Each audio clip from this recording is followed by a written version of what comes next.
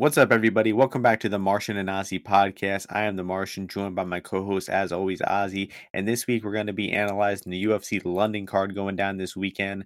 First international UFC fight night in over 2 years. It's going to be great to have the crowd back in London, England. And I'm pretty excited for this card. What's your level of excitement like, and how we doing this week, Ozzy? I feel good about the card. I mean, it's good to have, especially given that it's a time difference thing. So it's nice to have something, just change up like that. Have an earlier card as well. In terms of the fight card, how they got it, how they have it booked. Not, I'm not jumping out of the chair, for it overall. But there's some solid fights overall. Main event, a heavyweight fight that I think we'll learn some stuff from it, and they'll definitely. Uh, Tango, right? I think this will definitely be a kickboxing fight. So I'll put my excitement at a solid six. Hey everyone, for some reason the audio cut out during the early portion of this podcast. Hopefully there's no other problems throughout, but I apologize. Ozzy said his excitement level was at a 6. I said I was a bit higher than that. I was looking forward to this card a lot. Should be a lot of fun fights, and it is the first time there's a fight night outside of America with a crowd in over 2 years, besides the Fight Island ones. And Ozzy then bumped his excitement level up to an 8, and he said he was really hoping for Jai Herbert to win, pull off the upset to hear his accent, and that is where you are about to jump back in. That fight later because I just love this guy in the post fight interviews and the rest of the Brits too. So I'm gonna bump it up because they're British fans over there and their There we accents. go. There we go. I'm hyping up the card already. And just real quick before we get into last week, just a quick recap of last week's UFC. I scraped by zero point 0.8 units profit, but managed to, piss it away on the Mads Burnell fight in Bellator, sadly, but still minuscule profit on the UFC for me. And our best bet parlay, my leg lost, your leg won. The inside the distance on the main event. And your bet on Alex Pereira money line won. So how was your week overall? Yeah, so not the best week for me. I was unfortunately on the receiving end of that comeback KO by Azuma, or it wasn't that much of a comeback KO. Obviously, it's 1-1, but Liveline definitely was in Tafan's favor. And then that Dolce fight, I was like, "Are you kidding me?" And for that to happen, like not back to back, but those were like two of the first three fights, it was just awful. But is what it is. I think I'd make both bets again at plus 175 and minus 130 or so. Damon, really came through, and just a little bad read on the Jillian fight, but overall just over a little over 4 units down. Like I said, a little bit of that variance. I think I'd make all those plays again. I like that over in the Caceres fight, and then a small sprinkle on him. So I'd make all the bets again. I'd just probably be a little heavier on Damon and maybe a little lighter on Trevor Jones. But I definitely did think that he just had a power advantage, and if he did more, I think that was a winnable fight. But that knee that Javid landed in the first round, and just some of that damage that he did late in that round, definitely changed the fight around a little bit. But yeah, so not great there. Mads Burnell laid, a big bet on him at minus 195. That didn't come to fruition. He couldn't get his grappling going. But yeah, I mean, like I said, that line closed like minus 260. So I think I'm still making good bets. Little variance string here between that Dolce fight, Tafon, freaking Kennedy. Not Kennedy, yeah, Kennedy. A bunch of like just little bad beats here and there. But I think it'll reverse course and still up a good bit. And it's March now, so having my best, doing my best non MMA betting wise in a while now. So I'm still looking forward to it, and we'll keep chopping away at on the MMA side. For sure, though. But after, It's pretty long. Sorry. if you get like one or two more losing events, I think you got to change the handle to Aussie NBA after that, though. For real, I for think real. maybe NCAA or B ball Aussie. All right, so let's get into these first fights. We got 12 fights as of right now. The Nathaniel Wood Vince Morales fight is off. Morales pulled out of that fight. It looks like they're gonna find a replacement for Nathaniel Wood, but Oh, we won't really be nice. analyzing that one on the podcast. Maybe we'll send out a tweet or something. Did they Uh, say any guys that are potential for that, or they just said, "Hey, we're gonna get a"?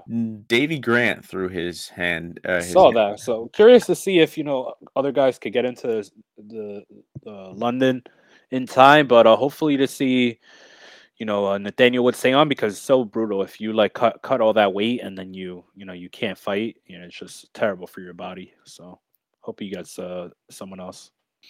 Yeah, also apparently there's a Cage Warriors card with a few potential candidates on that one too. So I think they'll get a replacement. We'll send out our picks and analysis of that one when it's finally announced. But first fight should be an interesting one. We got a pretty highly touted prospect, Muhammad Makayev as the -365 favorite, Cody Durden +300 on the comeback.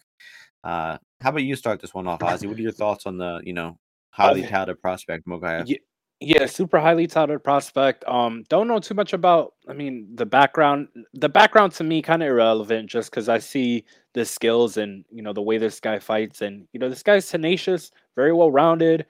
Is can throw punches, loves throwing kicks. I saw him hurt a few guys with kicks to the body. He'll throw it to the head. His wrestling is, I would say, pretty top notch.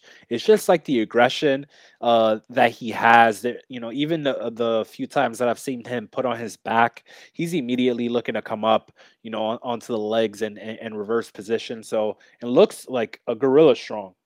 This guy looks incredibly strong to me, and his cardio looks pretty good to me as well because he's definitely put in a few rounds in the bank. So at 20 whatever 21, 22, however old this guy is, he's a legit prospect for sure. Durden, his last fight, I thought it was solid. I was against him in that, went to a split. I thought he lost, but he definitely looked a little bit better to me, but his cardio still is, I think, the biggest fault for him at this weight class. I think Muhammad can just keep increasing the pressure that is consistent here with strikes or with the grappling, and eventually, I think Durden is going to start relenting some positions, and I see a finish coming here on the ground. So Muhammad, I think definitely a good like DraftKings play. I think people will definitely be owning him there, and I would favor this to be inside the distance because I think Durden is confident as well, and he will engage, and he won't be able to help but sap his gas tank because Muhammad will be able to counter him as opposed to his last fight where Iori, it was kind of just all defensive, just looking to get up and work his way back up. Muhammad will, these guys will scramble around. I think it'll get Cody a little tired, and I think Muhammad eventually finds a finish on him. Yeah, I thought that Makayev wasn't quite as good as I was expecting. A lot of talk about this guy, but just watching some of his recent fights, he fought decent opponents. These guys, unknown guys, but they had solid takedown defense, had really competitive fights despite losing. And I think both of his recent fights against Hussein and the Irish guy, I forget the guy's name, O'Driscoll. I think both of them looked better than +300 there. And Durden does come from that wrestling background, All American wrestler at one point, or maybe not. He has the tattoo though, so that he can wrestle a He good was like amount. high school All American, something like that. But I don't know how many guys get that moniker in high school. But yeah, What state was he from? he's North in Georgia. Carolina? He's in Georgia. Oh, okay. Don't think that's too high level of wrestling state, but so yeah, Durden I think he can compete well in the wrestling exchanges, but I do think that Mokayev definitely has the better transitional work in the grappling, better jujitsu. Does have a good top game. Does that Umar Nurmagomedov thing where he hits that takedown and just transitions to the back take really quickly right after that. But I'm actually kind of gonna disagree with Ozzy about this one going inside the distance. I mean, I'm not confident in this one to go the distance, but I would be looking to play this one from an overs perspective, from like a starts round two, starts round three perspective. I mean, starts round two is -250 on DraftKings. I mean that puts a first round finish at 30% here. I think Durden can hang around. I think that he can make it to at least round two. I mean, Mokayev hasn't really just ran through his competition so far as a pro. Has had some fights that went longer. But I think Durden will look better than +300 at times here, but I just don't see any way that he can actually get the win because he doesn't really have good striking. I mean, Mokayev looks pretty uncomfortable at striking range, but I don't think Durden is going to be landing a whole lot of consistent shots, especially with Mokayev's just tenacious wrestling pace. Anytime the Durden's going to land some shots, Mokayev's going to shoot in for that takedown. And if Durden can end up on top here, I don't think he's got a great top game. He wasn't holding Aori down, and I don't think that he's going to hold Makayev down either. So, you know, I guess I do see Durden at a little bit better than +300, but I still expect him to lose. So I'm not interested in betting Durden here. I would say look to play starts round two, starts round three. But I could see Mokaev pulling away late and getting that late round finish with how much Durden slows down. So maybe look for some round 2, round 3 sub props for Mokaev here. And that's going to do it for that one. We're skipping the wood fight next. Then that goes to the women's strawweight division. We have Corey McKenna here as the minus 237 favorite, Elise Reed plus 202. So I think, you got to look at these fighters' most recent results and, look at how that's influencing this line here because McKenna got a very lucky decision over Kay Hansen, widely regarded as, one of the worst decisions of 2020. And Elise Reed came in on short notice, fought Sajara Eubanks, a former bantamweight, very short notice fight at her non-natural weight class of 125. And she got demolished there. So I think the market is low on Reed because she just got demolished by a bigger, better woman in Sajara. And I think the market is, too high on McKenna considering that she just got that lucky decision win over Kay Hansen. So I think this is going to be a buy low spot for Elise Reed. I mean, McKenna is a grappler. She does not look to strike at all, but she's kind of, frail, a little physically weak, definitely a skinny girl. Reed, I don't think is going to be much stronger, but I don't know. I think McKenna at minus 237 in the UFC is just wacky. I don't see her covering that price at all. And I think that Reed should actually be the better striker here and the more comfortable striker. And Elise Reed against Hillary Rose showed some decent defensive grappling, defended some submissions there, looked okay in the grappling. So I think Reed is live here. And then there are also some props I like for this fight. Reed decision only on DraftKings plus 200, and also the fight to end by submission plus 550. So for a fight, low level women's fight that I expect to have a lot of grappling, plus 550 is pretty good for that ends by sub prop. So what are you thinking here about this strawweight fight, Ozzy? Very interesting line there that you mentioned there. I think I'll hop on that as well, because I mean this is a very interesting fight to me in the sense that, like you said, the dynamics playing into it, the fact that McKenna hasn't fought in too long, and then the fact that the Kay Hansen fight. The reason that McKenna wins that fight is because Kay Hansen is very open to being on her back, and she's at one point has the back control and kind of gives it up to go for that armbar, and then other points in the fight where she accepted bottom position. Whereas Elise Reed, she was forced into the bottom position by Sajara, and knowing Sajara, it's not the first girl that she put down against her will. But I don't want to get into that too much. Greg, Was that a domestic? Greg, Okay, Greg, okay. Greg, Greg, Greg Hardy's gone, and hopefully Sajara is as well. We got to get rid of these people. But yeah, so Elise Reed was on bottom because she had no other choice. I think that she actually, if you look at that Jasmine fight, like you mentioned, does she get out grappled a bit? Yeah, she has to bridge her off her multiple times from bottom out, but I think she's been working on her game a little bit more. And I think in terms of the striking, I think this is much closer to even, just because Corey McKenna, she'll throw strikes out there, but she doesn't believe in any of them. Like if you gave her knives instead of her fists when she's throwing, like she wouldn't even hurt someone, she wouldn't even stab them. She's just coming really short on her punches, and it's not her fault because her reach is. I mean, his thing's like 55 inches. It's crazy. Don't know who's ringing my doorbell, but yeah. So I think I'd side with Elise Reed on the plus money side. I think that probably a good play there.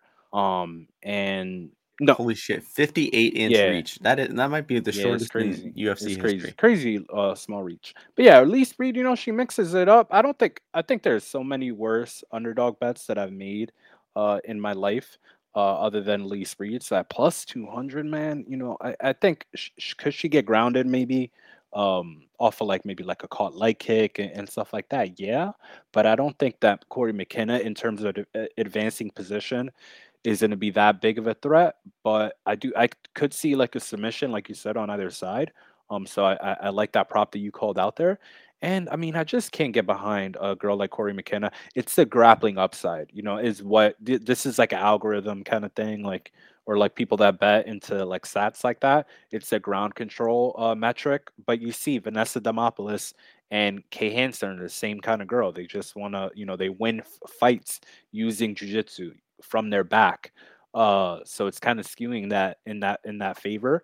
And Corey and Elise Reed is not that kind of fighter. So is she weak on her back? Yes, but less likely to be wanting to stay there or put herself there voluntarily. So give me Elise Reed for a poke. I agree. Sounds like we're, seeing the fight similar there. Next fight should be a real fun one here. Undefeated Jack Shore probably getting the toughest test of it. No, definitely getting the toughest test of his career against Timur Valiev, bantamweight fight, and a lot of action on this fight this week. Timur Valiev -120 favorite, Jack Shore +100. So you think Shore is going to remain undefeated here, or you think he's going to take his first Very, L? very interesting fight here between two guys at 135 that, usually I would say is like a low reward fight for both of them are. So they, have had trouble moving up the ranks and getting match made for. But yeah, it being put together, I like. I've been coming around on Jack Shore. I don't want to say I like Jack Shore, but I come around on him a little bit more. His MMA grappling is pretty legit. He always finds takedowns.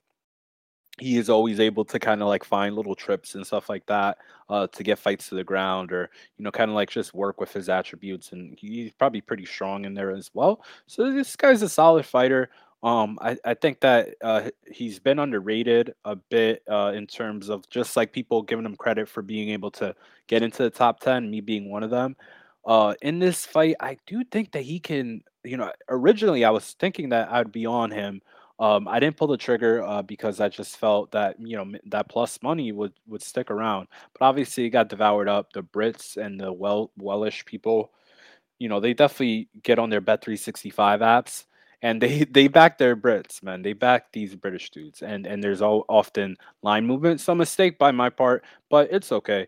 So I do think that he can get takedowns on Timur. I do think that in terms of the boxing, Timur he's good, but he's not gonna really like blow you out. The reason that he was winning that Barcelos fight is because Barcelos will just let you just be there right at the end of him and picking at you and pick at him because he always wants to land a big shot. So he's like, all right, man, this guy, he's not really hurting me. I'm gonna let him get close, just little throw his little, strikes, so then I can hammer him. Obviously it worked, right? Two times in that second round.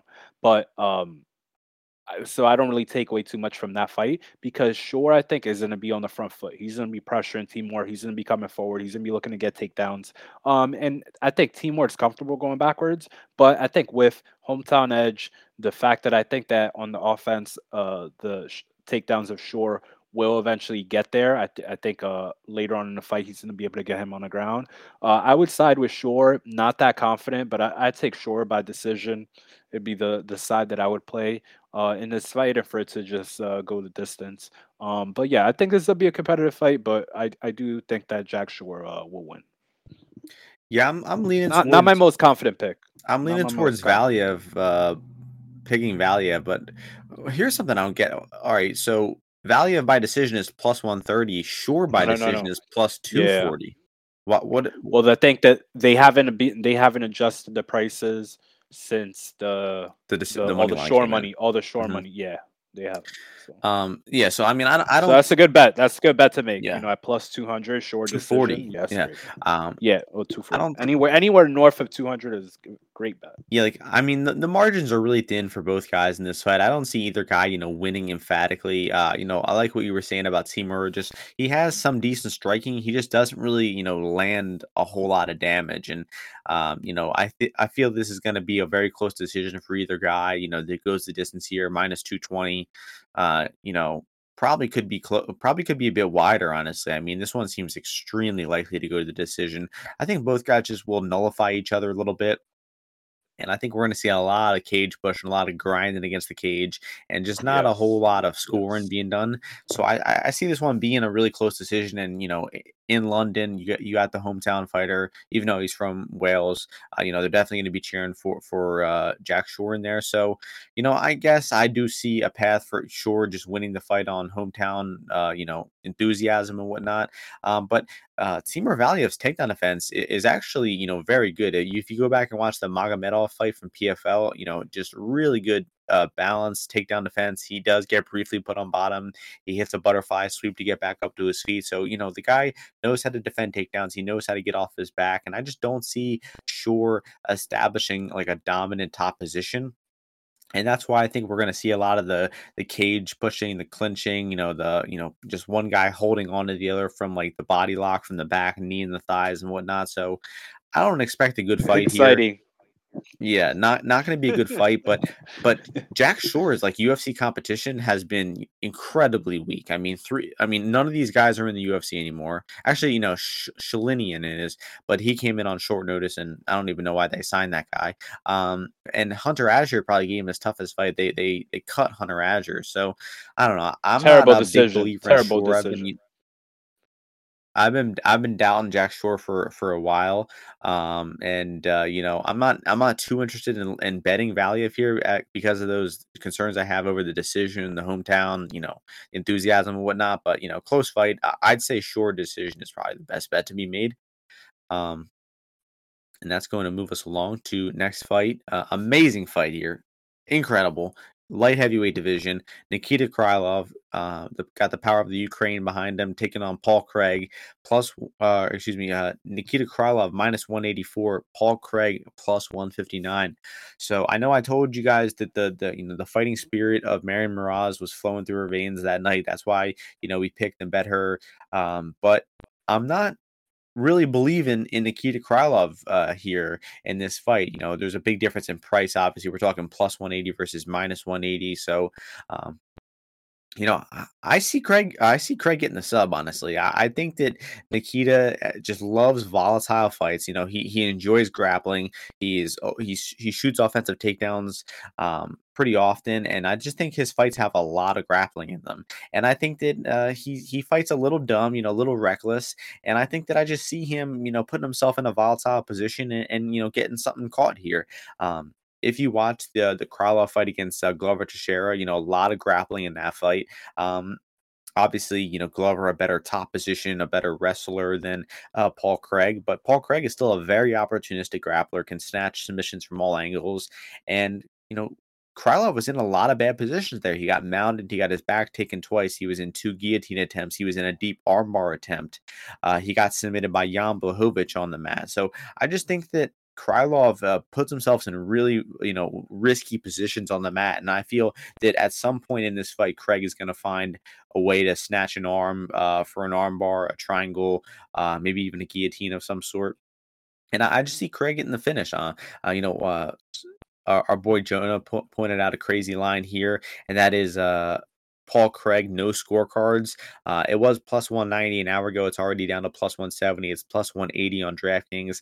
I don't see Krylov finishing Craig. I think that if Krylov wins, it'll probably be via decision. And I just don't see Krylov finishing. I think that Craig is the more likely to finish with that sub. Craig's sub at plus 450 is a good line. I'm interested to see what you're thinking here, Oz. You got any faith in the Bear Jew? I mean, what I do find funny is, I would only, I think, back Paul Craig here because what you say about Nikita, I've been a fan of Nikita Krylov. This guy is well rounded. He has a lot of skills. He could throw kicks. Obviously, right, like that head kick at Herman was insane. He's got his ground game has been getting better. Like he's like a super meme guy in the fact that if you look at his record, like most of his losses are like by a submission, but he's been getting better on the ground. He's been initiating uh the ground contact more often. And I think this guy's continuing to get better. He's a finisher, he's a killer.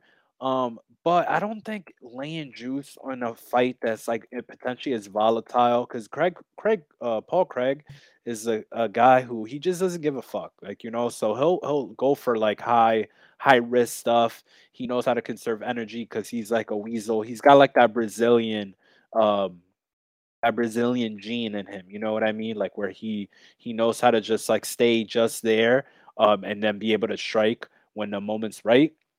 And if I learn anything, is you can never count out a guy that has two first names. Okay, so you can never do that. So the fact that Paul Craig has had all this success in the UFC is not really that surprising to me. That being said, in terms of a pick, I would still have to pick Nikita just because I think the stand up and the fact that if he does fight somewhat intelligently, I think that Paul Craig is going to run into a big strike potentially. But if Paul Craig can convince Nikita to grapple with him, I think we will get an exciting fight, and it greatly raises the chances for Craig to get that submission that you're hoping for. What's the Paul Craig submission line at? What is that? Is it like Plus 450. yeah? So I think anytime Paul Craig fights, if his submission is under 20%, you bet it. So yeah, I will go with that. So and that no scorecards is good. I think Nikita, but I think Nikita could definitely knock him out though. I think it's crazy to not think that he could KO him. Paul Craig gas, like his gas is like imagine if that Shogun fight, if he was fighting Nikita would finish him. So Yeah, I think I don't know. I think the striking gap is, probably closer here than most people think. Craig's striking is getting yeah, better. I but think not. Krylov doesn't doesn't have a whole lot of process, just kind of swings hard. What were you gonna I say? just feel that Paul Craig, his striking looks good in like very small moments, and then Hmm. so I think in an extended fight, like Nikita would definitely knock him out. So and Yeah, but good I mean, fight, but Nikita's fights always have grappling. Like who the last guy that he like outstruck to win was like outside the UFC, Fabio Maldonado. But Blachowicz got taken down, submitted there. OSP was back and forth grappling. So was Teixeira. He dominated Walker on the mat. I guess Ankalaev was the only striking fight that he really had. I So mean he looked good in that I've fight. got I thought yo, yeah, definitely. Um, Next fight, heavyweight division, we have uh Sergey Pavlovich making his UFC comeback here. Hasn't fought in about 2.5 years. Taking on Shamil Abdurahimov. Uh, Pavlovich minus 288. Shamil plus 248. What are you thinking about this heavyweight fight here? not thinking much about it. To be to be frank, Sergey. I looked at him a little bit before his fight with Alistair Overeem. I think I concluded that he was a fraud and Overeem would demolish him. I believe it was a long time ago, and then that ended up happening. So I'm not sure what's going on now. I mean, he's training with with Volkov.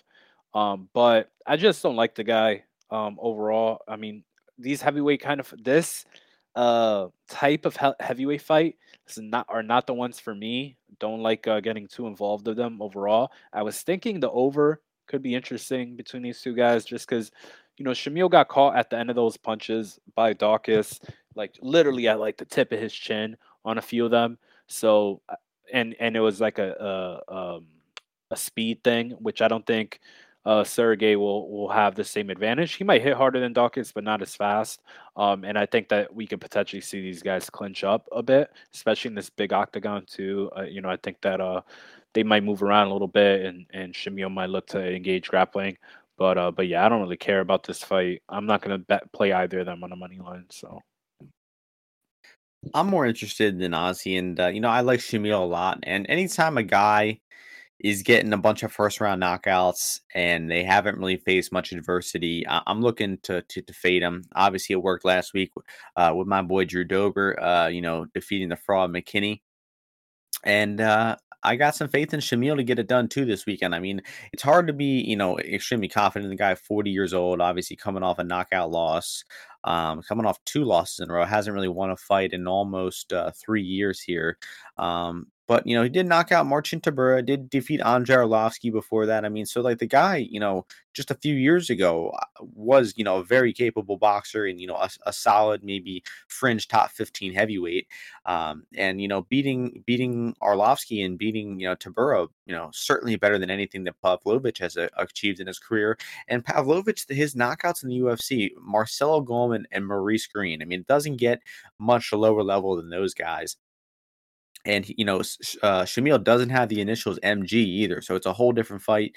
Russia versus Russia here, and obviously, you got to be very weary of Pavlovich. Just bum rushing him and getting a knockout early like he typically does. But I don't know. I just don't see a whole lot of good technique from Pavlovich. He's a good athlete. He's aggressive. He's powerful. But that's nothing new for Shamil here at heavyweight. And I think that Shamil is, probably the more skilled boxer.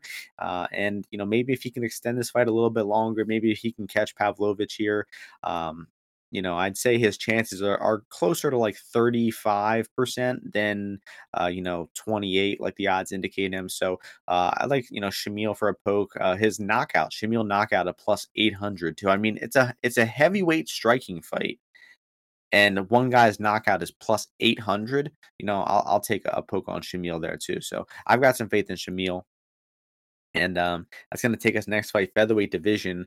Uh, Kind of a head scratcher fight here for me. Mike Grundy minus 181, Makwan Amirkhani plus 156.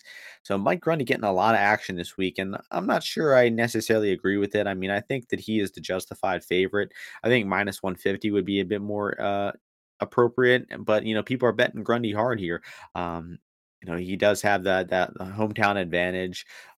And I do think he is the better striker than Makwan. He's definitely the more damaging fighter. I mean, Makwan just does no damage when he's fighting. He doesn't throw hard strikes on the feet. He doesn't throw ground and pound at all. He's really looking to take you down and submit you. And that's all he really has. So like in his fight against Cam Kirk, for instance, he, had those takedowns, he had the top time, but he just wasn't doing enough on top. And he ended up, getting losing that decision. So I think that Makwan's path to victory here is much, thinner than Grundy's. He needs to get takedowns. He needs to keep those takedowns. He needs to submit Grundy or win 2 out of 3 rounds for a decision. While Grundy can win the striking, he should win the striking. And I could see even Grundy getting some takedowns, getting on top here, maybe keeping Makwan on his back. Makwan has been put on his back a good amount. The Arnold Allen fight's a good example of that. Just a back and forth grappling fight there. So I understand, the action coming in on Grundy. I do think it's gotten a little out of hand, but I'm also not interested in really betting Makwan. I don't think he's, a great fighter, and I just think that he's probably going to need a sub here if he's going to win the fight clearly. So Makwan by sub plus 500, not bad. Actually plus 600. And another prop here, Grundy by knockout plus 850. Makwan's been dropped by Jason Knight. He's been, hurt multiple times. And Grundy hits harder. He throws more ground and pound. He was talking this week that his dad has cancer or something. He's going to be cage side, and he wants to put on a finish for him. So, not a bad stab on the hometown guy by knockout at plus 850. He does have a knockout win in the UFC too over Nad Narimani. So, what are you thinking here about this one? I mean, Mike Grundy, this guy's not getting better at MMA. So I think this is probably one of his last fights in the UFC. Like, if he loses this, he'll never be in the there won't be another UFC fight. So I can see why you're kind of like just doubling down, just throw it all in there, like dad, whatever, anything to motivate him even more. Just fuck it, throw it in there. His dad could have had cancer, for 2 years, for all I know. But the other fact is Grundy never fights. This guy, right? He fights like once a year, if that. So I don't know where his head is at overall. He throws some strikes with power, like you mentioned, that he whatever can lands harder, whatever was damage, but it just does. There's no feel behind it. I think that like he's just kind of like throwing it, and kind of without much thinking about it, which could work against Makwan, because Makwan will like throw a cross out there and kind of like leave his chin out there before pulling back. So I think he could hit him potentially, but at this price, I think I don't like. I think I love Makwan and Amirkhani. Just like on the value side of things, like if these guys are grappling, like Makwan could just, why can't he just box, like move around? Like, yeah, he doesn't throw that hard, but he throws kicks. I think he has a more active jab. So on the volume side of things, I think he could like be out ahead of Grundy. And Grundy's always just shooting for takedowns, and Makwan has a pretty good front headlock to finish chokes. Obviously, Grundy's aware of it. He knows the same chokes as well. But if I was to pick a side here, I would definitely be on the Makwan side. I just think that on the feet, southpaw, right? This guy hasn't fought that many southpaws. Jabs, all right. Could throw a left hand. Has fought some better strikers, more powerful guys at 145 like Edson Barboza. And then he could take Grundy down himself. And we don't know anything about Grundy on bottom, right? So I think I would actually side with Makwan, but this is gonna be a trend. Like I'm fading all the British guys, so I'm going against every one of them. Very risky. But at plus money now, like when it was pick'em or whatever, obviously nothing. But at plus money, I think I like Makwan here, but not a big. It I won't be mean, a big Grundy bet, was just like a normal bet, just because I just think Grundy's a fade guy. It's like he's gonna be that. He's just a fade guy. Like even that Nadner Armani fight, it's kind of like a hectic fight. He doesn't fight a lot. I just don't really believe in him overall as a fighter, so I'll fade him. I mean, Grundy minus 145 on Sunday and now minus 181. I don't see where, that extra 5% is coming from. But enough about that one. Next fight, one of your fights you're looking forward to. First fight in the main card, lightweight division. We got Ilya Topuria taking on Jai Herbert. Topuria minus 500, Herbert plus 375. You got any faith in your boy to pull off the I mean, upset? Jai Herbert, you know where you're gonna get with him. You know he's gonna throw punches. He's gonna be in the fight. He's gonna be trying his darndest. But that Moicano fight, it just looked bad in the sense that it was just so easy for Moicano to track this dude down, get his hands around him, and once he did have his hands around him, like the get up ability is just not there, and I don't think it's coming. I don't think Jai Herbert's gonna learn how to do it. So the best case scenario here is that either one, Jai Herbert clips Topuria while they're swinging because I mean Topuria's not scared to box with him. I think he's a solid fighter, but I do think that he'll be able to take Jai Herbert down. I do think once he is there, this is the issue with Topuria. When I think he loses, is going to be a time when he's going to take a guy down, maybe once, like the guy gets up or something happens, then he gets another takedown, and then that's the point when he like jumps on one of those submissions that he likes going for or throwing a bunch of ground and pound, and we'll see where his conditioning is at, if he can't or if the guy can defend the choke and make his way out of it. But I do think he'll eventually take Jai Herbert down, and once he does, I mean, I think it's gonna be pretty easy to grab a hold of this guy's neck. So I'll pick Topuria by submission. I don't know what round, but what's that pay? What's that pay? What's the submission prop? Is it like plus any plus money on that or no? I thought plus 125. Okay, well that's my pick. So Yeah, I mean, it's hard to put any faith in Herbert with how bad his takedown defense is. Not only is his takedown defense bad, I mean, my, what's his face? Moicano got him down with multiple takedowns. Just every takedown he attempted, Herbert just had little to no resistance. Same with Francisco Trinaldo in his first UFC fight. And not only is he bad at defending takedowns, once he gets taken down, he just has no concept of getting guard or, stopping a pass. So he was just getting mounted left and right by Moicano, getting his guard pass, giving up his back. And I just don't see any way that he's going to be able to avoid that versus Topuria. Unless Topuria, fights really stupid and tries to test his striking, and maybe he does rip to the body with those nasty body shots that he got Damon Jackson out of there with. How good does that win look too, with how good Damon Jackson's been doing the past few fights? Topuria's win over him just continues to age better. But I do think this Topuria hype train is getting a bit over the line here. Like you're saying, I do see Topuria losing eventually, pretty soon, probably in his next like 2 or 3 fights.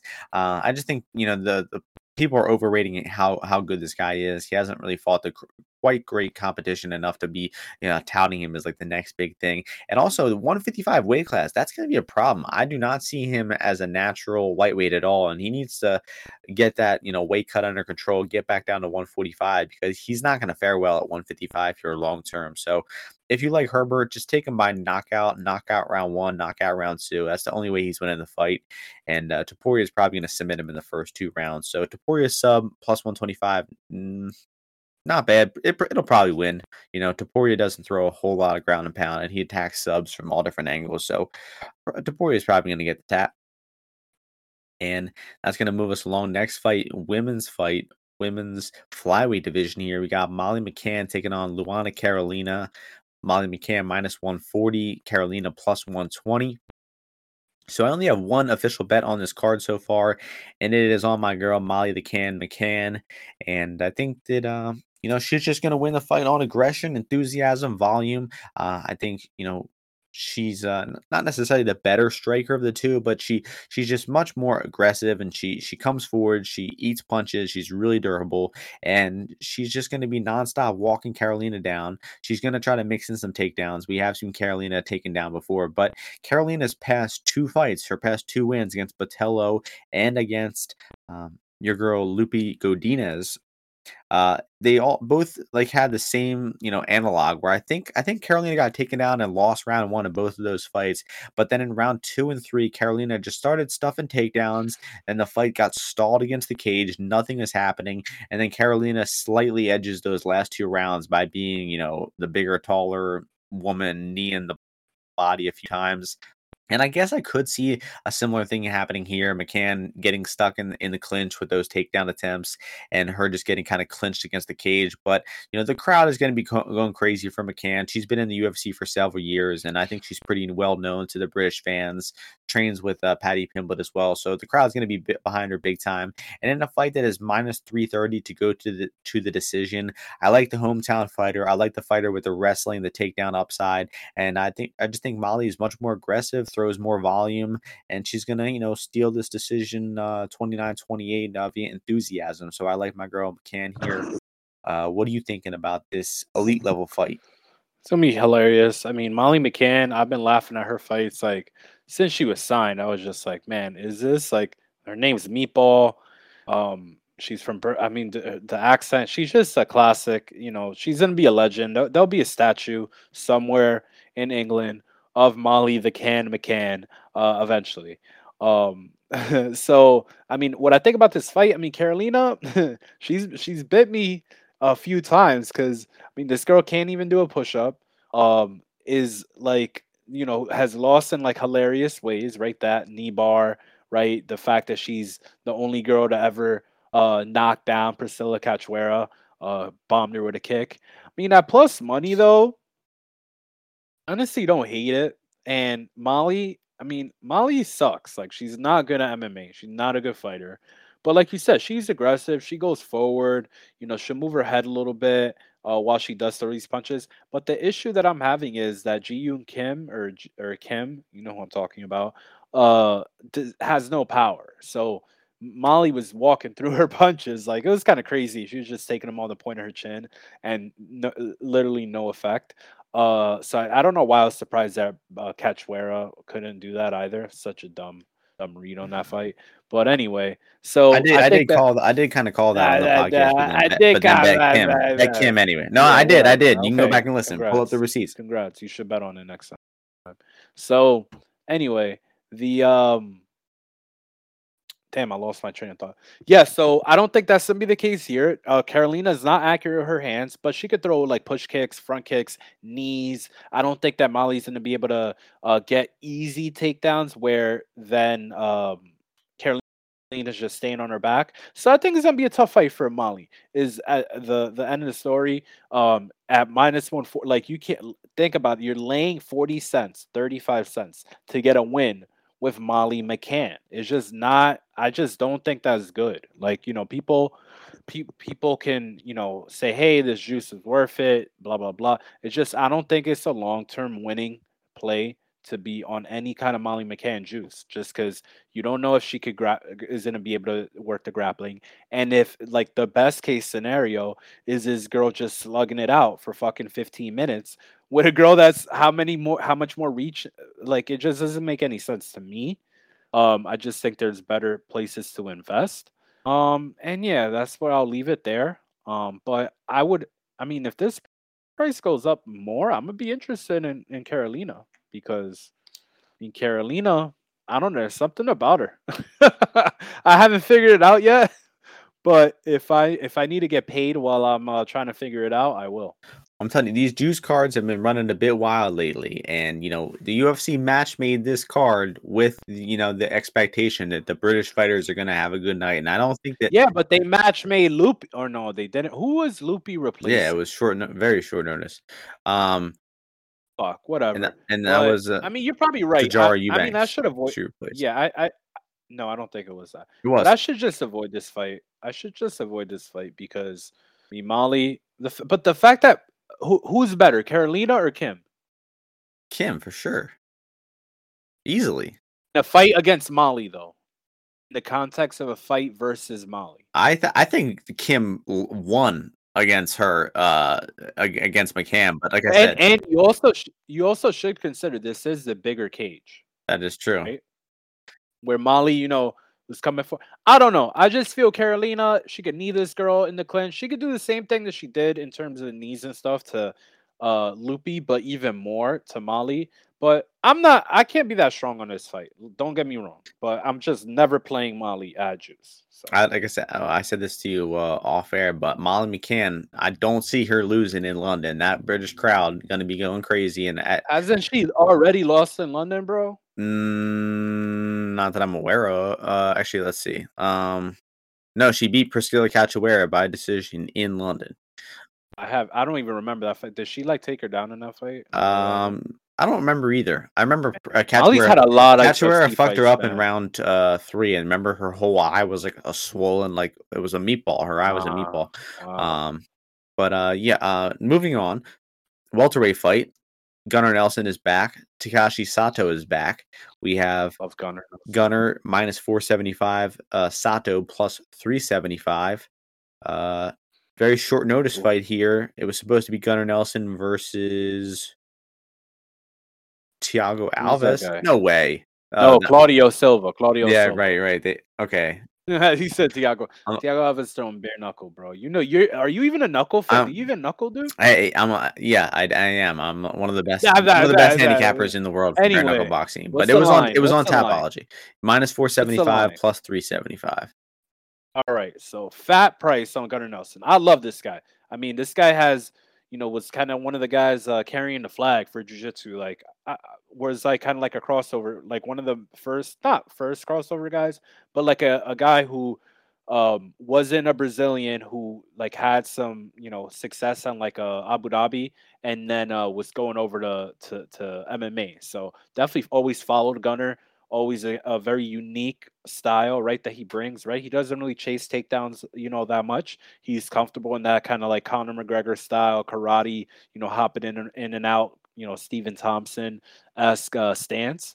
But, I would like to see some more movement by him because I think that he could be a lock for top 10 in the welterweight division. If he did incorporate, you forget because you're a little casual, you forget what Gunnar Nelson really can do. But yeah, if he incorporates a little bit more movement, I mean, do I need to remind you that this guy, what's his name? He beat Albert. Where he left, where did that fight ended up?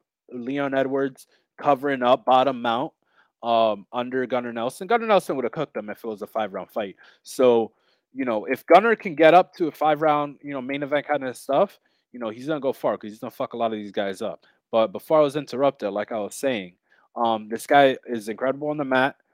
He just has a really good understanding of guard passing, how to control hips, where are the areas that you should go for to control. And then on the feet, like I said, good range striker. Can move in and out, has some good, good hand combinations, right? He can land with his hands or his feet. But my issue here with the price that he's at is that, Sato and him, they could not cancel out that much, but if Gunnar is not looking to pursue the takedown, I don't think Sato's going to engage at all in any kind of grappling.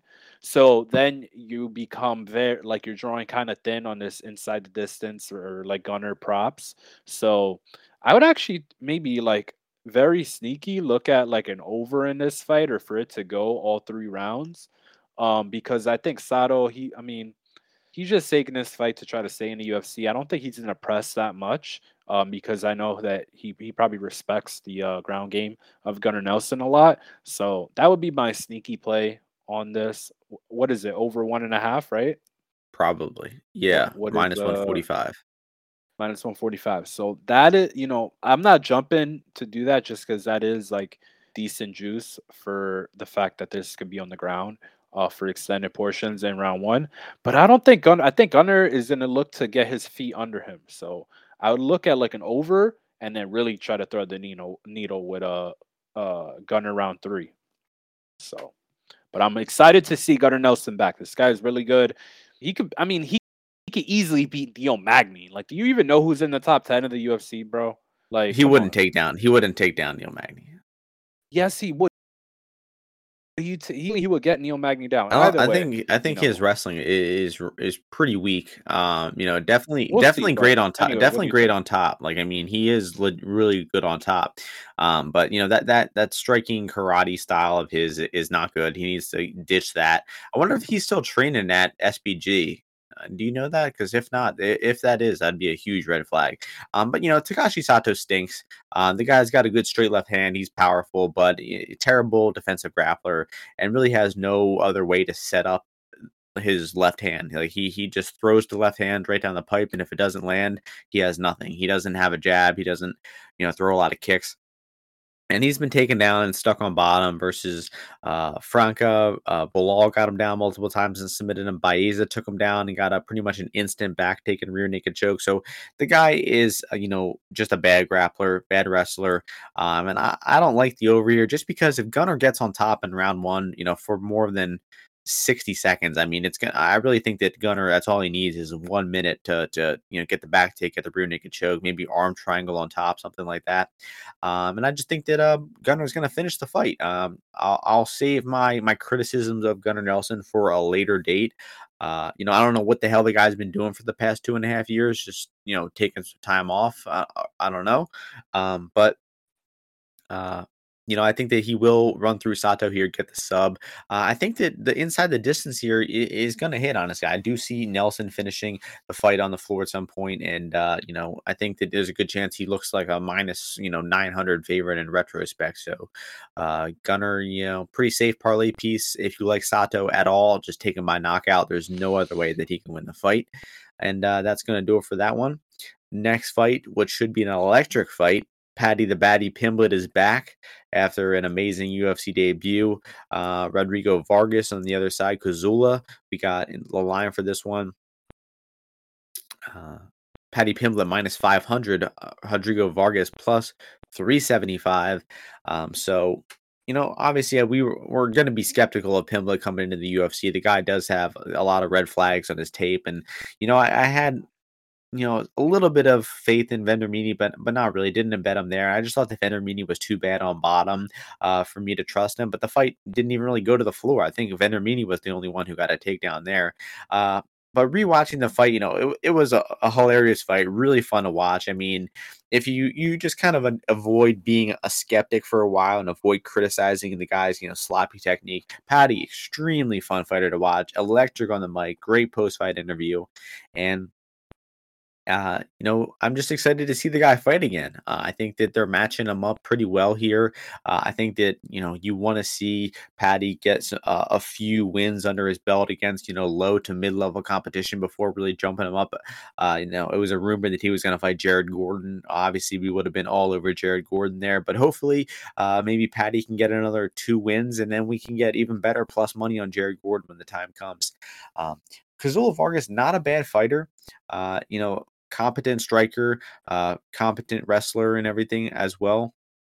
I think his his takedown defense and bottom game isn't very good, and he probably will run into issues with that here. But are we even sure that Paddy's gonna elect to grapple heavy here? Because obviously he's coming off a first round knockout. I think that there's a good chance that he just elects to strike here, and I think it's gonna look a hell of a lot closer than minus 500 for Paddy Pimblett in the striking. It's probably gonna look like, I don't know, 60-40 for Pimblett, maybe even 50-50, honestly.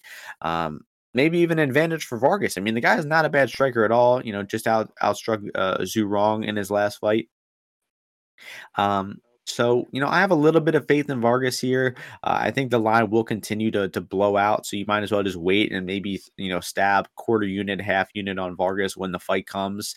But, I do see, Paddy getting his hand raised at the end of the day. If he fights smart, which he rarely does, and looks to grapple, he could cover his price tag here.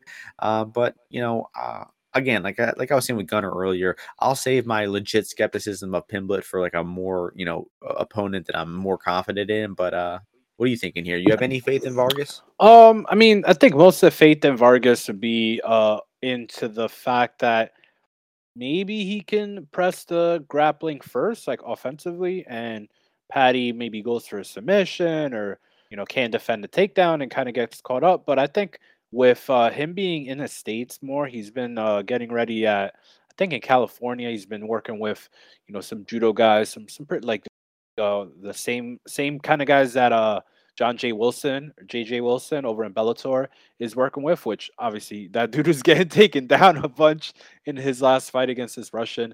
But yeah, he's working with those same guys. So I think his grappling game will continue to improve, especially transitions from it. So because of that, that's why I do think that he will actually look to grapple at some point here. And my pick would be for him to get like a rear naked choke here against Vargas. Vargas is a little the issue with him is even though he's not that bad of a fighter, he's a little timid. I feel like even when he is throwing his strikes, they come out a little short. When he is wrestling, it's not always like he's not always chain wrestling off it. I mean, the Brock Weaver fight, he did come out pretty good there, and this guy has been training with a lot of good guys. Like consistently, he's training I think with Cowboy at his ranch. I even saw him like with the Russian guys for a little bit. So I mean, I'm not touching Patty. Like I think if you needed a parlay guy like a 4-1, I'd probably rather play Taporia than I mean. Let me not put that Or on the Gunner? record.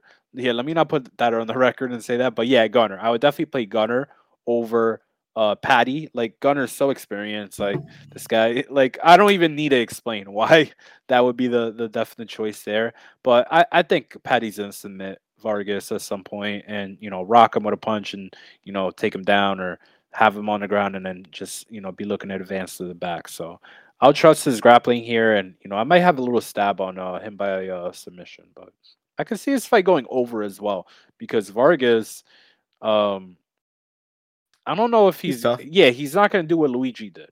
Like Luigi's an idiot. Like he heard him and he's like, okay, yeah, let me take him down. Let me take him down. So I could have, and then doesn't do that much work, and then he's tired. So Vargas better cardio. So I think he might be more inclined to go into the fight wanting it to go later. Vargas KO plus 700. I mean, not bad for a guy with bad defense. But like he said, he's a scouser. He doesn't get knocked out. So, um, next fight, co-main event, best fight on the card by a gigantic margin. Arnold Allen taking on Dan Hooker. The line right now, Allen minus 125, Hooker plus 105 on Bet Online right now. It's been a pick 'em. It's getting action on both sides. It was at one point Allen minus 150, and Hooker got action the past few weeks. Amazing fight here. You can start this one off. What are your thoughts on Dan Hooker's Obviously, return to featherweight? yeah, obviously this is the only fight I really paid attention to that much on this fight card. Allen, I actually did bet him last time against Sadiq, and it took a lot for that to come out of me and take the plus money on his side. And I was skeptical up until like the whole fight because his volume is not there. Like he's a good boxer, but he only throws like in very short spurts. Like he's not a guy that he'll consistently be throwing a jab or setting up his taking space away and setting up his next attack. He'll be on. He's like comfortable taking the back foot pretty often. Doesn't throw a lot of punches while he is going back. He'll throw a few, but not that many. He, that's why he could get grappled a little bit. He hasn't really fought many wrestlers either, which is like a red flag to me. Like nobody's really ever looked to take him down that much, except for like maybe Mads Burnell. That's what actually got him choked, and ironically, what got made him lose this last fight. Now going for the takedowns, motherfucker, cost me $5,000. But fucking It's not funny. Not funny at all. no, it's not funny. It's not funny. But yeah, so Allen and like the takedowns that he goes for, like he goes for like thing where he has like an underhook on one side and he kind of low key grabs the fence with the other hand and then he trips you like he like does like a outer reap with his leg and pulls you down. That shit ain't working on fucking Dan Hooker. I think that in the clinch, Dan Hooker is gonna start busting him up if they do get to the clinch. Like I just think like strikes wise, like he just is more dangerous and Allen's not really going to want to be there. But my main issue is one, like I said, this guy goes in the back foot pretty often. Two, he doesn't throw that much volume. So I can only look at the Dan Hooker side honestly here because I don't think the upside for grappling is there for Arnold Allen. And I like his cardio. He even slowed down in that Sadiq fight, and that wasn't that high pace of fight. Obviously, I'd be remiss if I didn't bring up the weight cut for Hooker. Not great. Don't like seeing the fact that he's looking so thin. But I've kind of gone onto the side that fuck it. If these guys think that they could get down to that weight, he's been in Vegas plenty. So I'm assuming the PI people are like, yeah, I think you can do it, right? It's a long time since he did it, but I'm gonna assume that he can. And yeah, I'm gonna assume that his cardio is gonna be on point. That's the other main issue. But that gets negated by the fact that I don't feel that Arnold Allen is that strong in the third round. So I feel like Hooker is going to be coming forward, throwing his straight strikes, throwing his kicks, and he's going to be just a totally different fight from anyone that Arnold Allen's ever fought. Like it's just going to be like you can't even if you're like trying to think about it, it's hard to predict and analyze in my opinion because you really haven't seen Allen fight any kind of guy like this, whereas you kind of have with Hooker. So I'll back him, as a short underdog here at this weight class. And if we lose here, I mean, this is like a good bet. I think no matter what. You are playing into some variance, but like I said, because Allen's not that active, like how sharp can he be? Like how used to the cut is like he only does this cut once a year. You know what I mean? So I don't know. Some stuff could be come afoot. He's fighting in London. I think for I don't know how many times he's done that, but he's driving all over the place over there. He like travels like 3 hours, very often, one way on some of these training trips. So yeah, I'll go with Dan Hooker, to press the fight and win a decision. I think I like the over here. I think I like Hooker the is over. undefeated in London. Let's see. He's lost one time. Oh wait, it wasn't. He lost one time in Cage Warriors in London. But in the UFC, undefeated in London. So I think How the many weight. how many times did he fight in Cage War? Oh, no, don't worry, I'll look that up. Go ahead, go ahead. Um, I think the fight you really gotta be skeptical of this fight considering the weight cut. I mean, I think it's hard to be super confident in either guy here. I think 55% is the most you can really cap either guy at here. I just don't see. I mean, it's a competitive fight. Two really good fighters. I think they match up really well with one another. I don't see either guy blowing one another out. Um, I think it's going to be a 29-28 decision for either fighter. And I am leaning towards Arnold Allen winning that decision. One thing to note that I just learned actually, Allen, had a good first 2 rounds against Sadiq Youssef. Then round three just started grappling really heavy. Had a bad round three. Didn't really throw any strikes. Lost the round. It's because apparently he broke his hand in round two of that fight against Sadiq, and that's really why the output, the aggression dropped off. And he won the first 2 rounds pretty comfortably. So he hurt Sadiq twice there. And that win aged really well over the past weekend. Sadiq putting on a good performance against Alex Caceres. I think that I've been saying this for the past few weeks. I am a big believer in the wins aging well and bad and whatnot. So I think that Allen's last win has gotten even better. And Hooker, I think people are thinking about Dan Hooker. They have Dan Hooker at lightweight in their mind, and it is without a doubt that Hooker was a significantly better fighter at lightweight. Not only was his technique, his skill improving along the lines, he also hello, am I still recording? You still there, Ozzy? Yeah, I hear you. Oh yeah, sorry, I just had some weird noise in my headphones. So obviously Hooker has gotten better skill wise, but the 155 weight class was just so much better for him. I mean, not having to cut that weight, he was able to have a better chin, very durable, was able to pressure a lot more recklessly because he had that durability to lean back on. And if you look at Dan Hooker's wins at 145 before he moved up, I mean, they're nobody. So I don't think that you can rely on all of the good attributes of lightweight Hooker dropping down to 145 here. I don't think he's going to be as durable. I don't think he's going to be as aggressive with his pressure. And I think that we're going to see a bit more timid Dan Hooker than we're used to with that weight cut.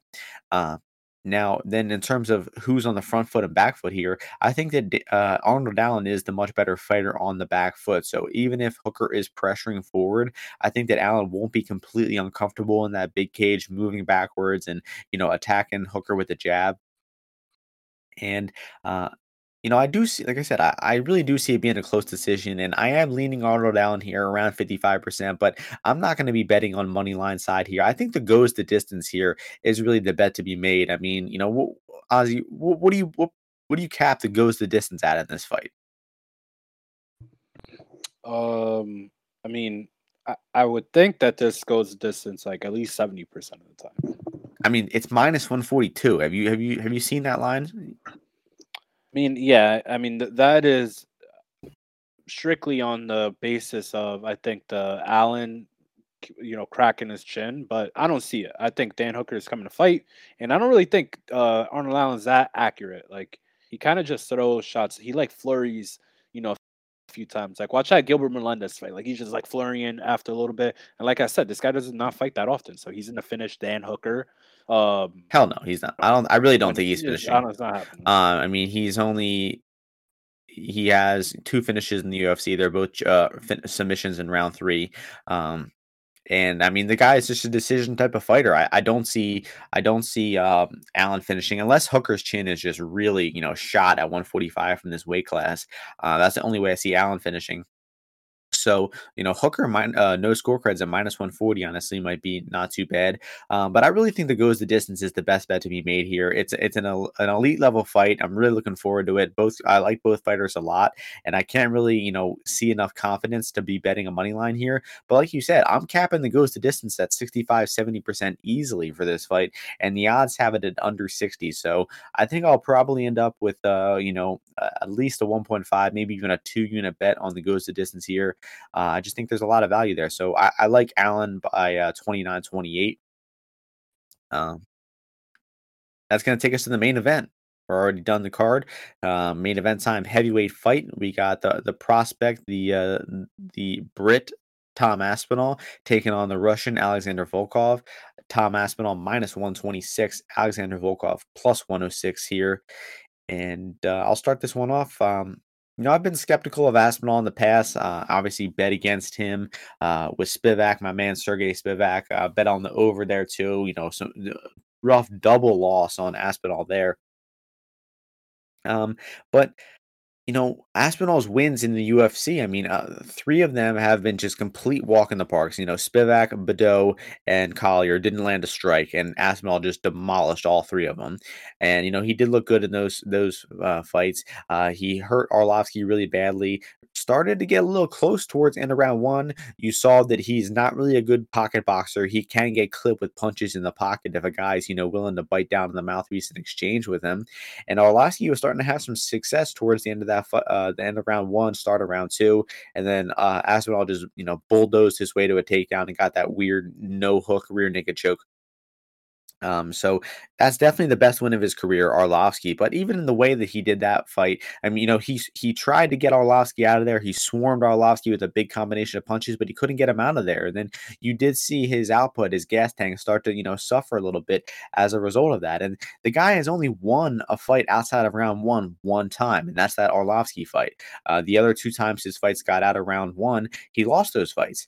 So the guy to me, is clearly a burst and finish type of fighter, a guy who just, comes at guys hard in round one, hits them with some strikes. And if he can't finish them, it's going to get really squirrely for him in those later rounds. Now, I do think the guy is a good offensive striker. He does look promising as he's throwing his strikes. But I mean, like I said, against these lower level guys in these easier fights, against the fights where he has no resistance, sure, he's able to throw good strikes and demolish guys, but he's going to be in the toughest fight of his career here against Alexander Volkov. I mean, the toughest fight of his career by a pretty gigantic margin. The only other, replica or comparable thing is Arlovsky, and there's a pretty big gap between Arlovsky and Volkov. So you got to think that the later this fight goes, the more and more it starts to favor Alexander Volkov. Like if, in round one, sure, it might be a pick'em type of fight. Round two, I think it starts to get to minus 200 Volkov. Round three, minus 300 Volkov. And then it just starts getting more and more in the favor of the more experienced fighter, the better fighter in terms of winning decisions, being late in fights. Just a wealth more experience for Alexander Volkov. Volkov's takedown defense is good, so I don't think that we're going to see any offensive takedowns from Aspinall here. And I just don't trust Aspinall to get that finish in round one, round two. And I think that I don't trust Aspinall's ability to win rounds. I don't trust him to look good outside of those big bursts of offense. And I think this is an easy spot for Alexander Volkov at plus money. I think you got to be on Volkov here at plus money.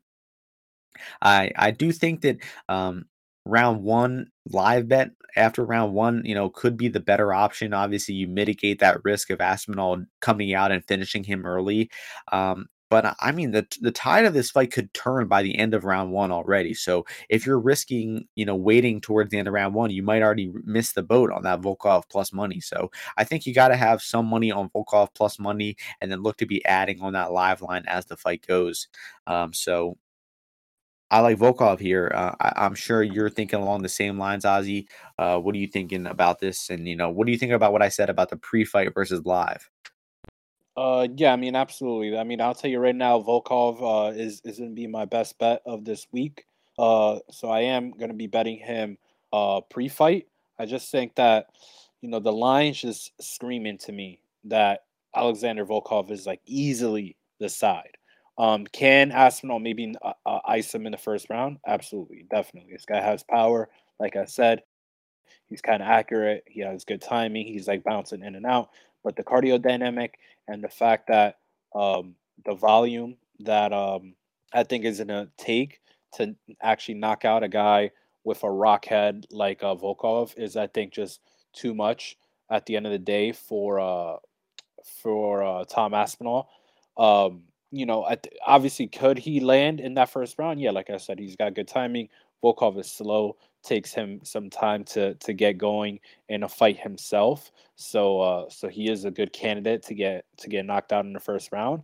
But other than that, I think he can build a lot better. I think he can throw these kicks out there that Tom Aspinall has not really had to deal with as he's fought in the UFC at all. And I'll tell you, it's a big deterrent. It's just like super annoying when you're not used to a guy throwing kicks and then he's just throwing them things nonstop and without too much fear of the ground or getting taken down or whatever it is. So yeah, I mean, I think Volkov is going to be able to start turning up the heat here. He just has way more gears, right, that he can go to. Whereas Tom Aspinall, he obviously only has one gear, or one that he's shown, unless he is on the gear now. But I don't think so. So yeah, I mean, I think Volkov's just gonna be able to chip away at him. Throw the jab. He'll probably have to eat a few solid punches to the face. So he should probably, look to maybe be a little bit more conservative early. Maybe look to bust out the, inside leg kick, and really attack with the push kicks. But yeah, I mean, I think I'd probably hedge maybe a little bit with like Aspinall round one KO. I see that at like 7-1. I think that's a pretty good price overall. But other than that, I mean, I'm all Volkov. Like Volkov's would probably be a pretty big bet for me. Just you got to do it. I feel like this is like a position I need to, have, and the fact that it's going to plus money. Like, is there something I don't know? Let's see. Let's find out. But I mean, I think this line movement is kind of egregious. So can't let that ball go by without hitting it. Yeah, well, I mean, one criticism of Volkov is his last fight against Tabura. People said that he did look a little slow, and I think he did. I think his cardio didn't look as good as usual, but I mean, the man still won a 30-27 against Marcin Tybura. Like, if that was his off night, like the guy is still a very sharp fighter. It doesn't seem. So you come off of what, like two main event fights, right, and then a loss to who's the new champion, right? Right, Gane was the champ by then, or no? No, No, no, when that did was Volkov fight? That was that wasn't the. June of 2021. He won. Yeah, he fought. No, I'm saying the next fight, the Oh, right. Tybura fight.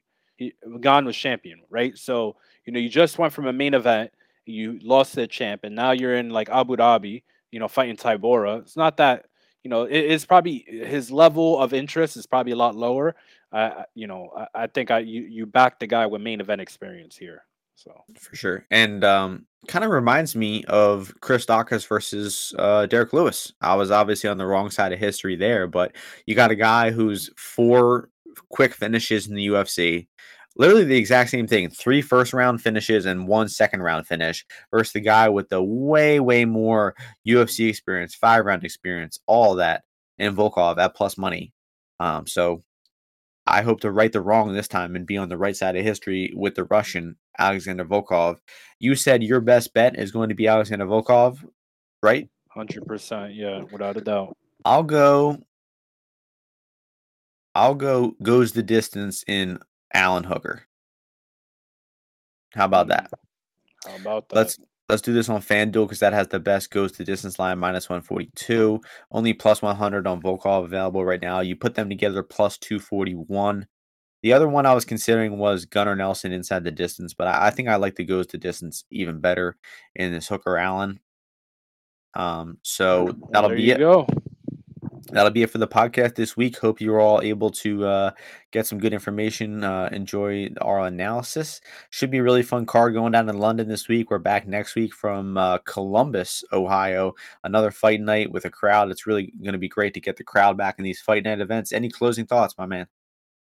No, we're in March. NCAA tournament starts tomorrow. Remember, fill out your brackets. Who's your pick to win the whole thing? The only ticket I have, no, I was going to say a lie. My pick to win is Arizona, for a few reasons, but but I got them early, 14-1. I just think they're the best team overall. Like when they're clicking and going together, I don't think them missing their point guard is going to be that much of an issue. I think the other guys are more than capable. So I got Arizona, number 1 seed, 14-1. I added at like 12-1, 10-1, 9-1. I think they're like 7-1 now. I still Plus think 550. I see. Well, you could, if you shop around, you'll be able to find 7-1. I think so. It's it's the pick everyone's making. It's kind of square now. It wasn't back in the day, but back in the day, as in like 2 months ago. But yeah, I just think that even 7-1, kind of fair with their region and stuff. Like they'd have to play Tennessee, who beat them already. But Tennessee is kind of like way more defensive. I feel like, I don't know. I don't even know if Tennessee's gonna make it there. So yeah, I think Arizona. I like Texas Tech. Also, maybe come out of that Gonzaga. I'm gonna fade Gonzaga. Don't believe in them as much as the metrics, and yeah, I like Texas Tech a little bit more. But yeah, so Arizona for me as my future to cut down the net. There we go. I hope somebody was able to get some good info on that because I unfortunately just don't care enough about. Don't know anything. I mean, look, I'll be honest. I'm not the best with the brackets, obviously, but I've been having this tournament season. Oh boy. But he knows yeah, his you watch a lot of basketball. You know what you're talking about. Dude, but anyway, let's wrap it up here. All right, so UFC London going down this weekend. Hope you all enjoy the card, win some bets. We'll see you all before next week. Peace out, everyone.